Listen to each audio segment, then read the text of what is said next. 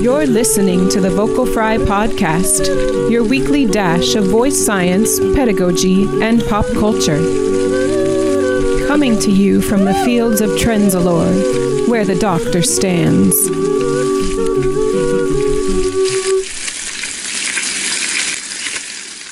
Sarah. Yes. Now we're a little bit better now. Oh, good. Yeah. That was even with me kind of glancing down at my phone. Not that I would ever do that. Vocal fam. Sorry. Did we miss you last week? No, we had an episode last week. We had a great episode last week. It was the Nats episode. Wow. I mean, we didn't have an episode. Like, we came in and accidentally talked about just life. We were going to record last week for this week already. Yeah. But then we didn't. So now we're recording. And then this week we were going to have a guest, but she's been pushed back 2 weeks. Yeah. And so... Through unfortunate technical difficulties. It's fine. Yeah. It's fine. Here totally. we are. Sarah was just talking about sometimes being frustrated with giving a student a strategy. Yes. In a song. Yes. And then a student maybe not actually thinking that they could apply that strategy to other songs, the whole song even, just being like, but we only worked the first verse. Well, would you that every verse is going to essentially have the same melody? You and mean the same like strategies in the same piece, if you sing a closed French O vowel on an E flat, that you'd probably need to close that same vowel across the whole piece? Wild, right? Particularly, it's always funny when that happens, like with the chorus, and I'm like, you realize this is the same every time, right? Went through that with someone yesterday on the first song of the Ravel Greek songs. Delightful. Réveille toi. Yeah. Love that song. Anyway, that actually is a good lead-in. Yeah, to what you what I really have been wanting to talk about for a minute. True. It was the plan last week until we got distracted. Okay, Vocal Fam, there's a nice article actually that I could point you to on this topic that Elizabeth Benson wrote, who was on the podcast last year. Yeah. She wrote a nice article. This is a number of years ago, maybe 5-6 years ago, on like the difference between what functional voice training is. And if you want to read more about like functional voice training, I think that there is a nice genealogy lineage coming. If you go back particularly to the mid 20th century, like the works of Cornelius Reed and Reed R-E-A-D. Love that. Reed, the works of Reed R-E-I-D. Amazing. There is a kind of direct trace, and then I know that Reed definitely influenced Jeannie LaVetrie and some others. But I think it's interesting in that regard. I think from a lineage history standpoint, I actually think that in terms of like, we're going to talk about what functional voice training is here in a second, but I think there's an interesting history that I think the idea of functional voice training in our industry permeated more from musical theater and CM voice teachers in the last 25 years. Yeah. Because it kind of became more popular to think about voice that way in their community, and now we're hammering against a wall outside. Yeah, I was very surprised because I don't think there's anything in the hall. Wild. Someone is hanging a poster outside, and they're hammering into the wall. Apparently, they decided to just take a hammer and a nail. Anyway, delightful. But I think that the idea within the like voice teaching community at large, I think that our CM colleagues were quicker to pick up on the ideas and concepts of functional voice training, even though if you go back to Reed was taking the principles that he read in the Garcia treatises and retranslating them into contemporary English. Yeah. And you know what I mean? And so like it was actually like taking one of the things I present to my voice pedagogy class when I present like history of voice pedagogy to them at the beginning of the year, just so that I like kind of when I do my Fable of Singer A business. Yes, that was a good one. So that's actually an episode that we did a year or two ago. You can go back and listen to it. But I kind of do it goofy with like made up people first, which is always a good, yeah. But now I actually also do trace a lot of important pedagogic figures. But one of the things I always put in context when I talk about that in class is like, okay, Garcia the First. What years are these? Oh, the bel canto. Okay, what kind of vocal writing and demands were part of the singing that was required? Like if we're talking about Marchesi, what at the end of the 19th century, what kind of singing was happening? You know, if we're talking about Garcia II, the son, like, you know, we're toward Verdi, we're toward French Grand Opera, you know. Some different demands. Correct. This, folks, we can do the same thing with modern pedagogy. Oh, absolutely. 100 years from now, if we're looking at Matt Edwards, so you want to sing rock and roll, it will be an artifact of the kind of singing that was required that in that style at that time. Yeah. No, right? Absolutely. Like, I mean, and it's okay to look at books through, even a book that like Matt's that's only 10 years old.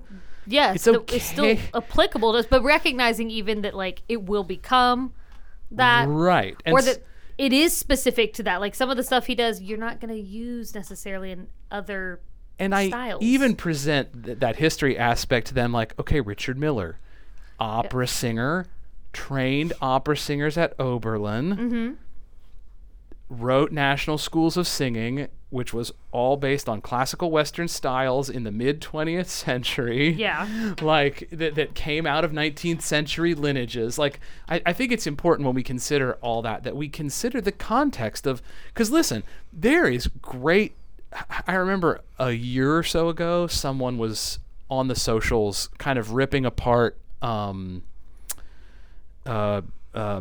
book. Oh, okay. And if we're reading McKinney solely from a 2023 lens, sure, it's easy to poke holes in a book like that. Yeah. For one thing, the science is outdated. For another thing, McKinney was a bass baritone opera singer, leader singer, whatever, classical Western singer and teacher who only taught in those styles. Yes. And so the perspectives are, of course, maybe more applicable to those things. Yes. Okay. With that in mind, let's come back to this idea of functional voice training. I want to contrast functional voice training to what I'm calling now task-specific voice training. Okay. If we are actually training a voice functionally, you should be able to move in and out of styles way easier. Okay. So we have to then kind of define, like, what am I talking about on both of these perspectives? Yeah. Here is a functional voice training principle. You should be able to navigate your singing range through registration transitions, and whether we're talking about acoustic register via V. Bozeman, or whether we're talking about actual glottal configuration changes of airflow patterns and muscular configurations of the glottis, you should be able to navigate between those seamlessly as a singer. Okay, yeah. That is one of the core tenet principles of functional voice training. Yeah. And so, like, the idea that you should be able to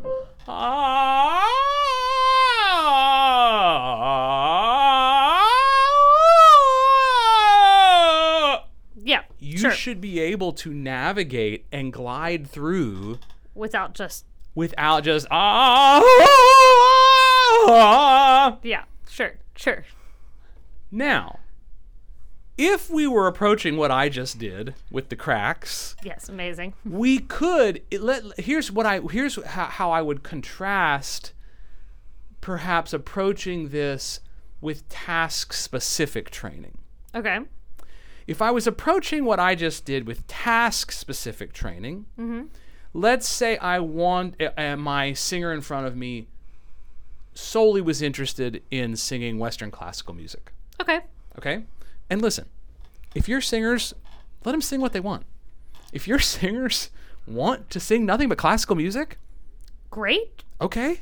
If they want to sing musical theater, teach them musical theater. Yeah. I'm not talking about repertoire here necessarily, okay?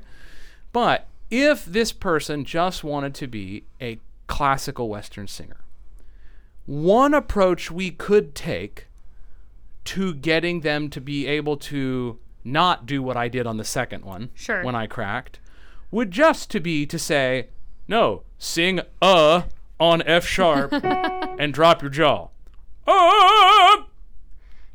And we could do that. You could. But would that specificity help you sing We Are the Champions by Queen? No. Would it actually help you be able to legitimately go, just sliding around? No. Not really. Not unless you like explained like no. And so this is the crux of one of the reasons that I believe in functional training, and one of the things that I think there is a misunderstanding, though.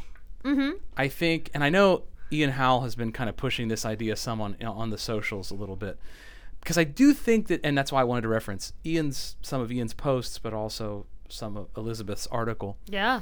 Just to give people credit, and always good. Well, also other places to go and look. Like if you're also like, yeah. I think that classical singing training, singing training, has gotten a bad rap. Because I think that so much of the training that existed, at least when I went through the academy, and still somewhat to this day, was task-specific training rather than functional voice training. No, I totally believe that. Let's look at it from. We can come back to the registration because so like let me give since I used registration as an example. Sure. Let me give a way that we would approach that functionally. Okay. Take that octave.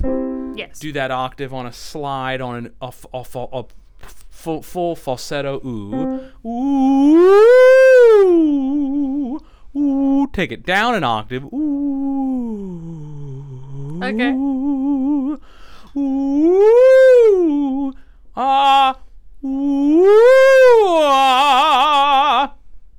Ah. See, now I've used the dynamics of airflow in the larynx to be able to understand how to navigate, how to transition. So all I did, folks, was just go up in falsetto and then increase my vocal fold thickness. I didn't think about increasing my vocal fold thickness, but because I've done a lot of these pitch glides, I understand how to reconfigure that from an airflow perspective and a vowel perspective.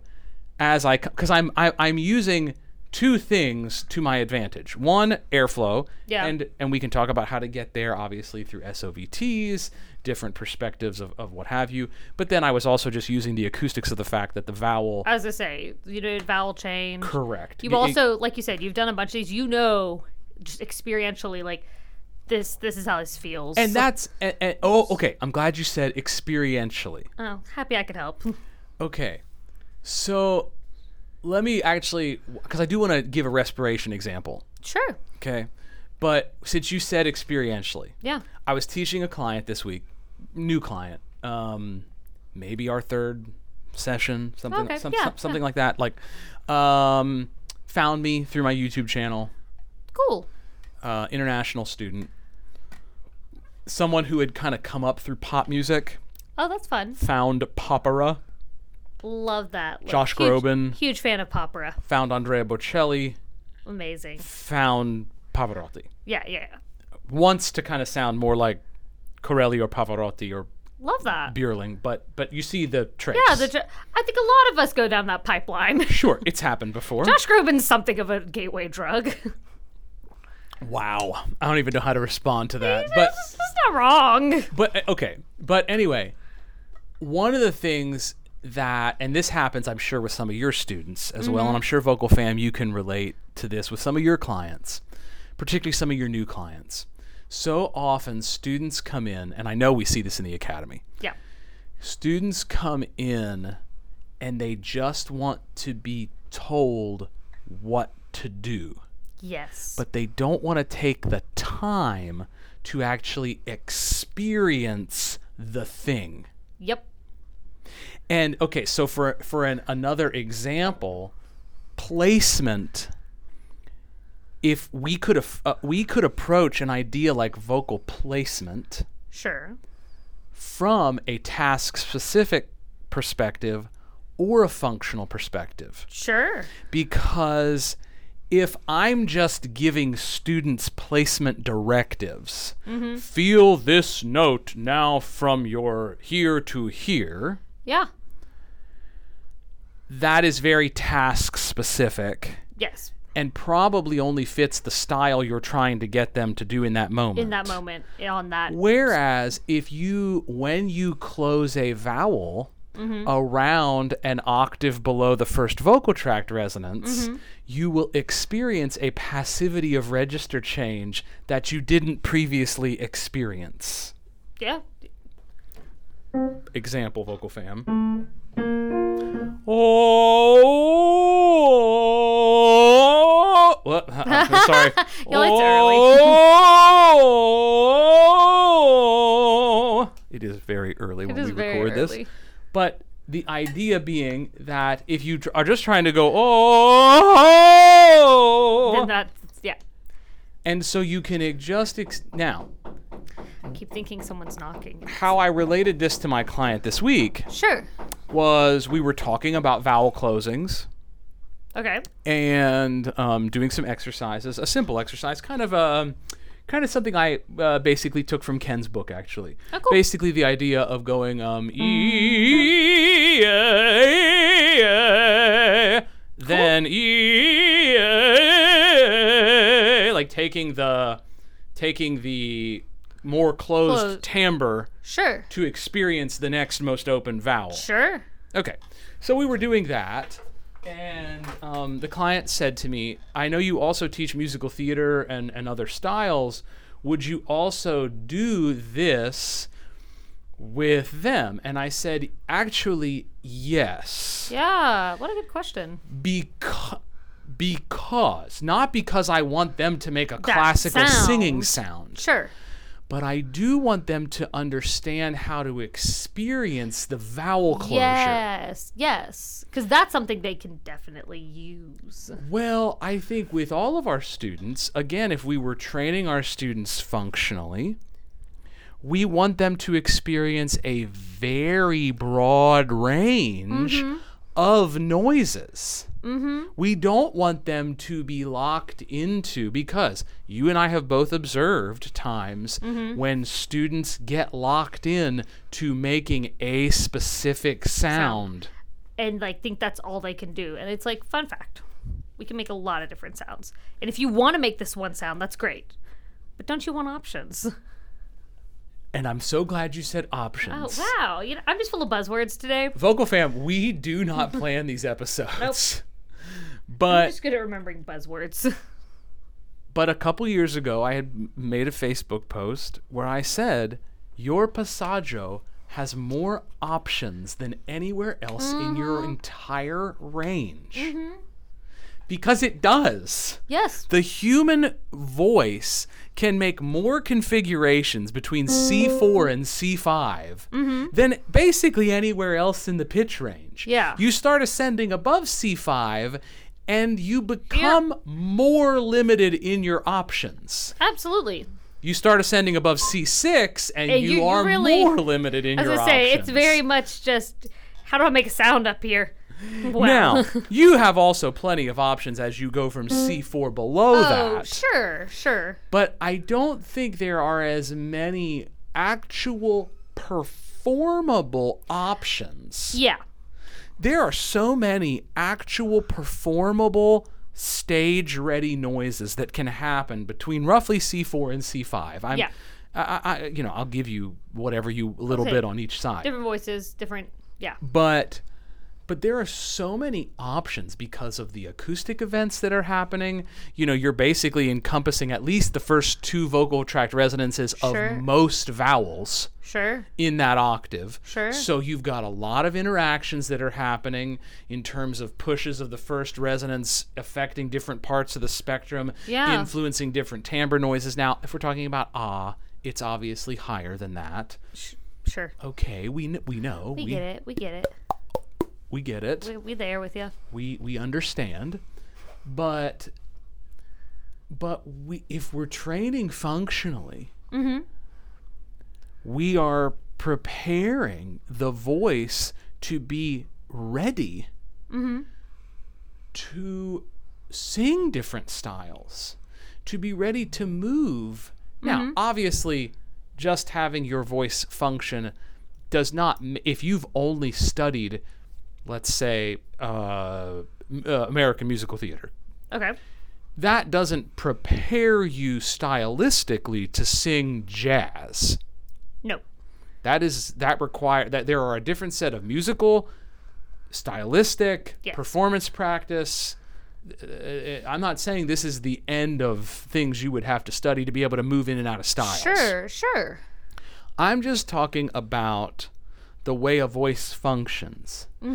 And I wish more of our classical voice teaching was rooted in this, because I think in the 19th century it was.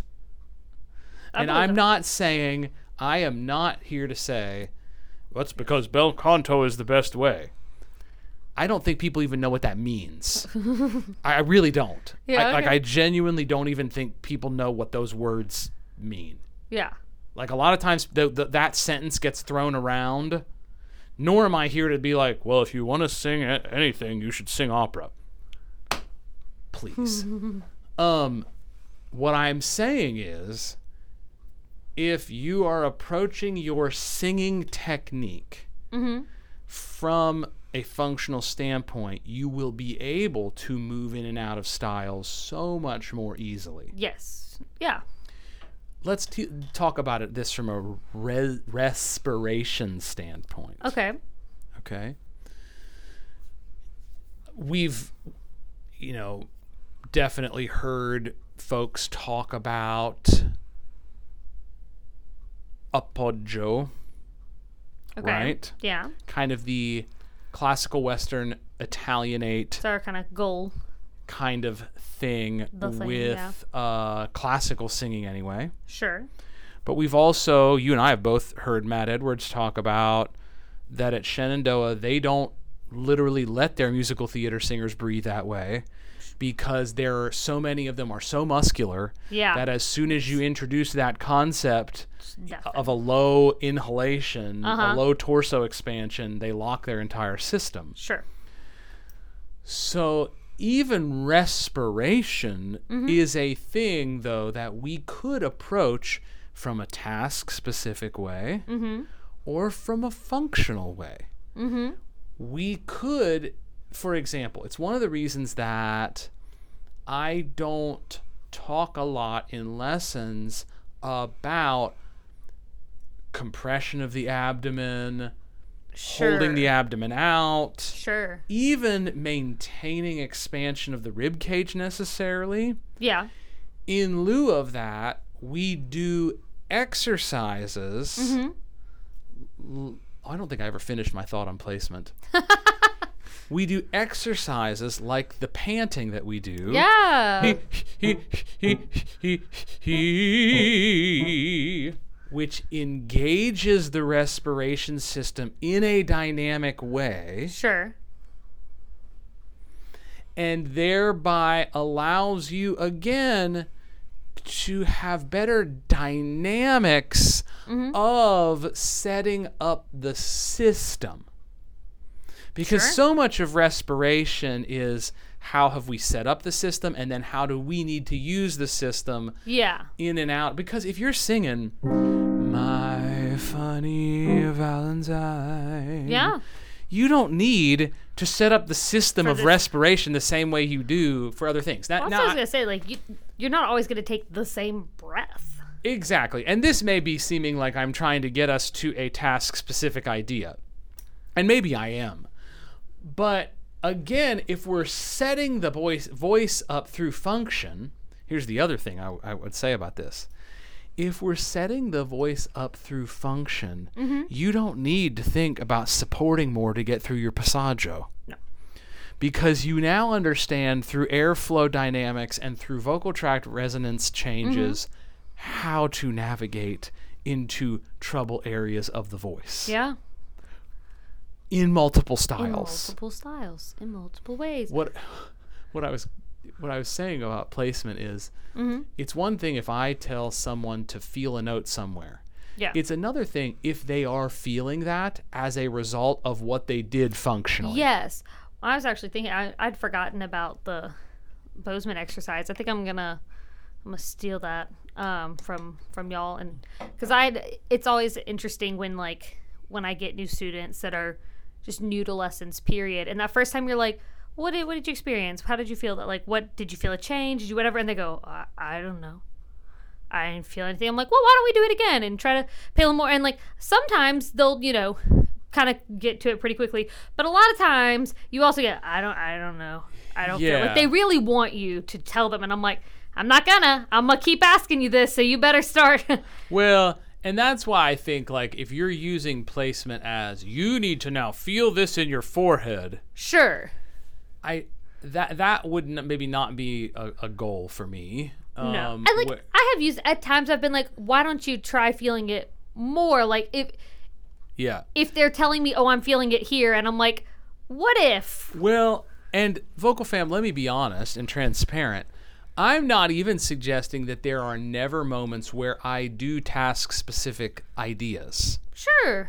Par exemple, Sarah and my life is consumed by French right now. Yep. Yep. Actually, Sarah's is consumed by the fact that she's about to give birth. Well, yeah, and there's that. But and French. It's a little bit of both, which is quite a combo. But here is a task-specific idea I do teach at times. If I have a tenor who's studying Western classical singing and they need to sing a high note. Okay. Particularly on anything resembling a, e, or e. Okay. Okay. I actually will give them the directive either of physically feeling like the tongue has gone up and back in the mouth. I know everybody just like cringed at what I just said. Look at any tenor, basically professional, classical, singing a high C. Sure. Their tongue goes up and back. Or I give them the like placement directive of feeling that like an arrow is going up and out of the back of their head. Yeah. Because so often, which is kind of akin to like even Ken's idea of the fact that like if you're singing E, if you experience the E coming under your tongue, it's, Yeah. I'm not suggesting, Vocal Fam, that task-specific ideas are bad. What's like? They have their place. I definitely, because this is just something, always trying to improve, evolve, whatever as a teacher. Like, I definitely, like, at times will catch myself when working with a student doing something more task-oriented. And so sometimes I then try to make myself work backwards. Like, if I do something very task-specific, being like, okay, now let's try, we could apply it like this, or trying to then make it more general. Because, like, sometimes I don't know. I do that. We're learning. Well, exactly. And I mean, please, I think that there was a time in my life when I was a young teacher where the majority of the teaching that I was doing was task specific. Partially because it was at a phase in my career where I was really only probably teaching kind of one style of singing predominantly. Sure. Well, and if you were a young singer, you said yourself that that's how you had kind of been taught up until then, like, seems perfectly natural that you would. Right. And so, it's one of the things that we try to really encourage in the pedagogy classes here is we are really trying to teach multiplistic teachers who are functional teachers. Yeah. Yeah. And we do our best. In whatever time we have. I was gonna say, it's not like you've got semesters and semesters of. We could make the most of time. Anyway, there's your Stephen Schwartz moment for the delightful for the day. I feel like that's starting to consume my Schwartz and Sondheim. Maybe doing a Schwartz and Sondheim show, and a Sondheim show. I'm not even really involved with that, and somehow it's consuming my life later this academic year. Anyway, but these are the ideas that I just look. This is I think functional training has become. Using these ideas of how are we playing with vocal tract resonances and experiencing vowel closings and openings, and which is a concept that any singer can understand once they've been doing it a little while, but it goes back to this idea. I can't just tell you what to do. Yeah. You actually have to experience it and the changes that the exercises elicit, which also, Vocal Fam, fits with motor learning theory. Yes. Yeah, I mean, you have to kind of let them figure it out on their own a little bit. You lead them, you guide them. Which is another reason why goes back to the idea of we should be talking less in lessons. Yeah. Let the singer experience the thing. Sure. Give them the thing, then get them set up for a good thing and let them keep doing it. Sure. And so often people would rather, and I understand this as a human, right? Mm-hmm. Our culture today says, give it to me and give it to me now. Yep. Instant gratification. If you know what will fix this, fix it. Right. And unfortunately, the human singing voice is an organic thing that you have to experience.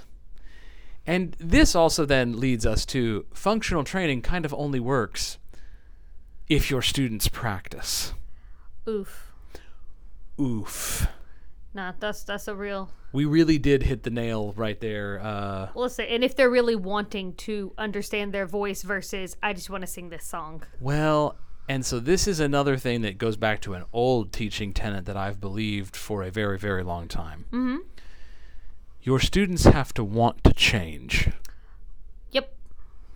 If they don't, they won't. You're just going to bang your head against a wall.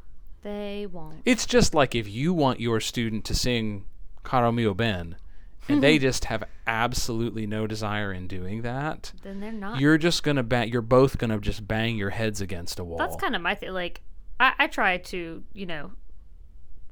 assign rep that my students enjoy, whatever, because I know they are much more likely to practice if they actually want to sing what we're working on. Right. Not always the case, but it helps. It's a good first step. Right. So anyway. Good times, good thoughts. All we're saying is, Vocal Fam, let your students experience lovely flow phonation. Let them experience some nice, different, varied vowel timbres. Let them go. Ah! Not with that phlegm that just came up in my mouth. Sorry, that was a little bit I'm a little dehydrated.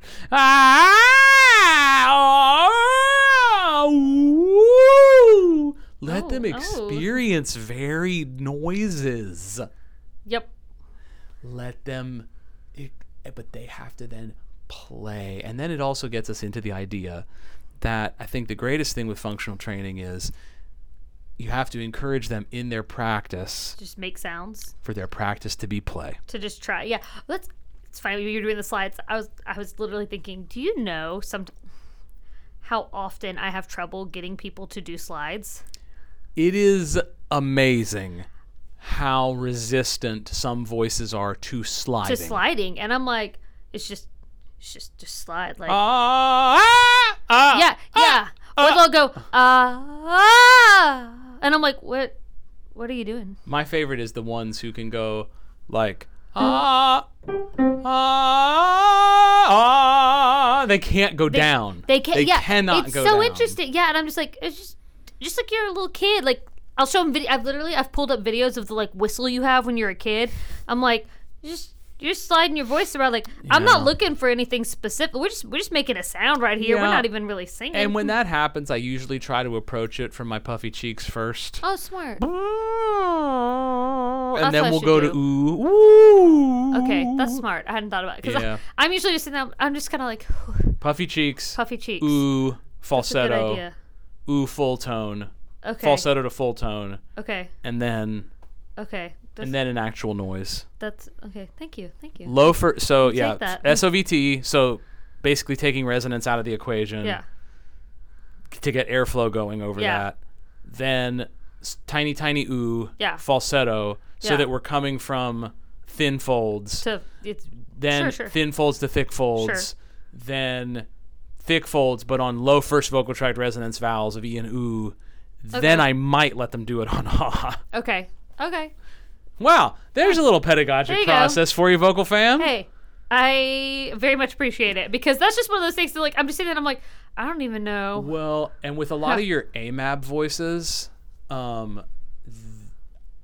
ends up feeling so powerful at first acoustically because their mouth is so open. I'm sure it can be startling. That they're so resistant to actually making noises like E and ooh that they probably like that sounds right. that they're resistant even to a noise like E. Yeah. That makes sense. That or they go E. Yep. And that's the only one they have. Yep. Varied noises, Vocal Fam. Varied noises. Yeah. This is my thing. Yeah. I feel like Michael like now. This is my thing. That is very Michael. Michael was a host on this show the first season. He's come back at times throughout the years. He has. Yeah, I was actually just in our Facebook memories today. Today was the day I posted the teaser that to watch my Facebook page. That I was to say it wasn't bacon time yet. That there might be an announcement coming soon about a thing that you and Michael and I were doing. I always laugh when the memory of us giving out bacon to people who would follow us on Facebook. Vocal Fam, and Michael this podcast committing to screaming to the MC quad. I don't know what this podcast is at this point, but Once upon a time, it was about Sarah and Michael and I sitting here and just talking about how we didn't like Michael eating pistachios. No, Michael, he just would eat always. He used to bring us bacon. Each a single serving of bacon. And you know what? I could put up with the eating for that because then I was eating. Yeah. Bacon at that. Yeah, it's hard to be mad when you're sitting there eating bacon. Yeah. Anyway, Vocal Fam, well, we're off back to our lives. And we hope that your school year has started well. Yes. I know that now in the Northeast, you have in fact started. I was talking to a colleague in Washington State this week. Okay. As I've been trying to get SNATS chapters updated and stuff. And they asked for an extension on their deadline that I had given them for October 1st to update their... Do they not start? September 22nd. Oh my gosh. When do they finish? I don't even know. I don't even know how you're done before January. Wild. I mean, my kids started public school on July 22nd. Yeah, so that's because that's absurd. Absolutely. Well, but it's an interesting thing to consider that there is no academic year in this country anymore. There's really increasingly not. If those schools, like in the Northeast or Washington State, are finishing their academic year at the end of June, and our schools down here, K to 12, very European, are starting their academic years a month later in July. It's one of the things that maybe organizationally we need to reconsider in a lot of facets of things is that there no longer is an academic year anymore in this country. We're certainly moving away from it. Because regionally, there's no unifying academic year. No, it's definitely something that more and more we're moving away from. I always assumed that the schools, because the idea of the kind of year-round school thing had been tossed around for years, but I just particularly assumed in Mississippi, Tennessee, where I'm from, that just wouldn't happen because of football season. I was like, they're not going to do that. And then lo and behold, Here we are. here we are. Yeah, weird times, Vocal Fam. It was weird times. If you are not keeping up with Ahsoka, I So will good. not spoil your life right now. Yeah, I am keeping up with Episode it, guys. I'm 4 watching it. Episode 4 blew my freaking mind. Jamie and I we particularly enjoyed 3 and 4 just because we thought back on it. 1 and 2 definitely was a Rebels. It was a Rebels exposition like dump. nostalgia trip Yep. / exposition dump. Yep. And like while we enjoyed it fine, we were like, this is definitely more geared towards people who did watch Rebels. And then 3 and 4 got more into the meat of this show. Definitely still some Rebel stuff, but like also references to like Andor and things that we were starting to be like, oh, I know. I felt like Captain America. I get that. So like I get that reference. my wife has not watched a single episode of Rebels, and she's been saying, but my son did watch some of Rebels with me and has seen some of the important episodes, and he was saying, yeah, I just don't think I'm as emotionally attached to this as you are, because I about lost my ever loving mind at the end of episode 4. And we. Like I punched there were, listen, Vocal Fam, you may not be a Star Wars nerd, but a million Star Wars nerds on Tuesday night punched the air. Oh, so I totally got, like, even not having watched Rebels and stuff, like, I totally got that reference. But Jamie and I were saying that about so many of the references to Ezra. And, like, they're definitely expecting you to have these big emotional feelings that, like, Sabine has about Ezra. Yeah. And I'm just like, I don't know Ezra. I'm sure if I knew this character, maybe I would be more on her side. His journey arc in Rebels is Ezra's emotional but I'm journey like, arc. I can tell I'm supposed to have these feelings, but I don't. Yeah, well, not that it's like caused me to dislike the show. Can you comment without giving away spoilers? Sure. Theorize on the end. Oh, like where I think we're going? Is it dark side or is it light side? Because both sides of the Force exist within the world between worlds. Yeah, no, that's a good question. That's something we had talked about a decent bit. Part of me wants to just suspect dark side right now because that just feels more like plot. The musical motif, certainly. Yeah, well, yeah, I'm like, why would you put that there if not? And also, I feel like it gives you a lot more to work with plot-wise. Yeah, Filoni's been really clear that what happens at the end of episode 4, the whole world building that they did, is very much a place where neither time nor nothing is linear. Sure. Like where everything is everything wibbly can have wobbly. it kind of all. Everything is wibbly wobbly. Love it. Everything exists at once. Speaking of wibbly wobbly, I do think David Tennant's character might be my favorite character. Who Young? Yeah. Is it because it's David Tennant? Who knows? Probably. But also, I just like that character because he just makes me chuckle a lot. He's one of the best. I actually don't know if this is an unpopular. It seems like it's not an unheard of opinion. I think it might be again because I haven't watched Rebels. I cannot bring myself to like Sabine. Everything she does, and you know what made it even worse? I was like, you know She's what? She's a complicated character. She seemed like I thought she was a teenager. I was like, you know what? She's like 15, and then I looked it up. She's 30. I think if you freaking 30. I think you have to like. That's a thing where the backstory in Rebels. I figured it might help. Of her emotional backstory and her complicated history as a Mandalorian or not. Sure. Is. I did some reading on her to see if she is Mandalorian. She is Mandalorian. We know she's Mandalorian. Yeah. If she becomes Force sensitive. I am curious to see if that'll happen. Is she the Mandalorian? I don't know. Because it was prophesied that one would return to the throne of Mandalore who could wield the Darksaber. Sure. But the Darksaber was created for the one individual who actually could wield the Force and the Darksaber. I'm very curious to see, like, so far, I've just been like, ugh. And that is definitely not Bo-Katan. No. Because she can wield the Darksaber. Well, I'm definitely not Force sensitive. I'm hoping Sabine will grow on me because right now, pretty much every decision she has made and half of the things that come out of her mouth, I I get it. want to punch her a little bit. But also, a million nerds punched the air when they actually said the words "heir to the empire." Sure.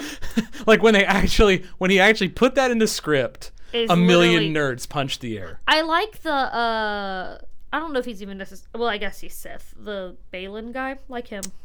Is he Sith? I don't think he's Sith, actually. Like, I don't think he's Sith. I was doing a little bit, I was trying to do a Because little his bit. training was solely was as a Jedi.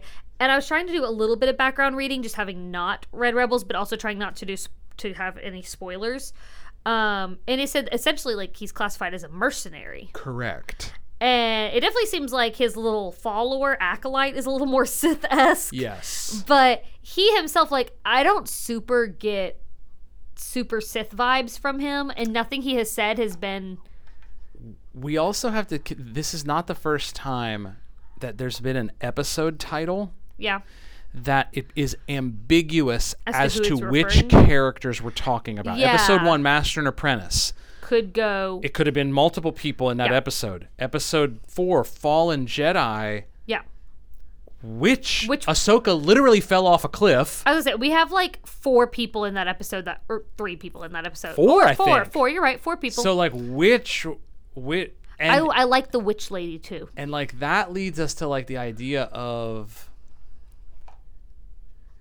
are we going to keep doing that? And is there Sure. going to be this weird, like, heir is to it- the Empire episode? Well, and is it like at the very end when all of a sudden all the titles make sense? Or something? I don't know. Anyway, it's... No, I'm really enjoying. Like, I think it's well done. One of the better shows I've watched on Disney Plus. Yeah, it's currently my favorite Star Wars product, but I very- watched Rebels, so... Very much enjoying it. Really like Witch Lady. Want to know more about her and the witches. Yes. Didn't realize Jamie knew we had witches in the Star Wars Yes, universe because for he, sure.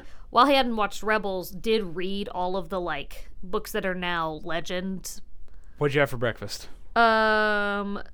Greek yogurt, and I made like gingerbread, but not gingerbread cookies, but like gingerbread the bread. Nice. Yeah, it's good. All right, Vocal fam. We'll hopefully be back at you next week with some more gobbledygook. Pedagogic gobbledygook. Woo. Love you guys. Peace. Bye.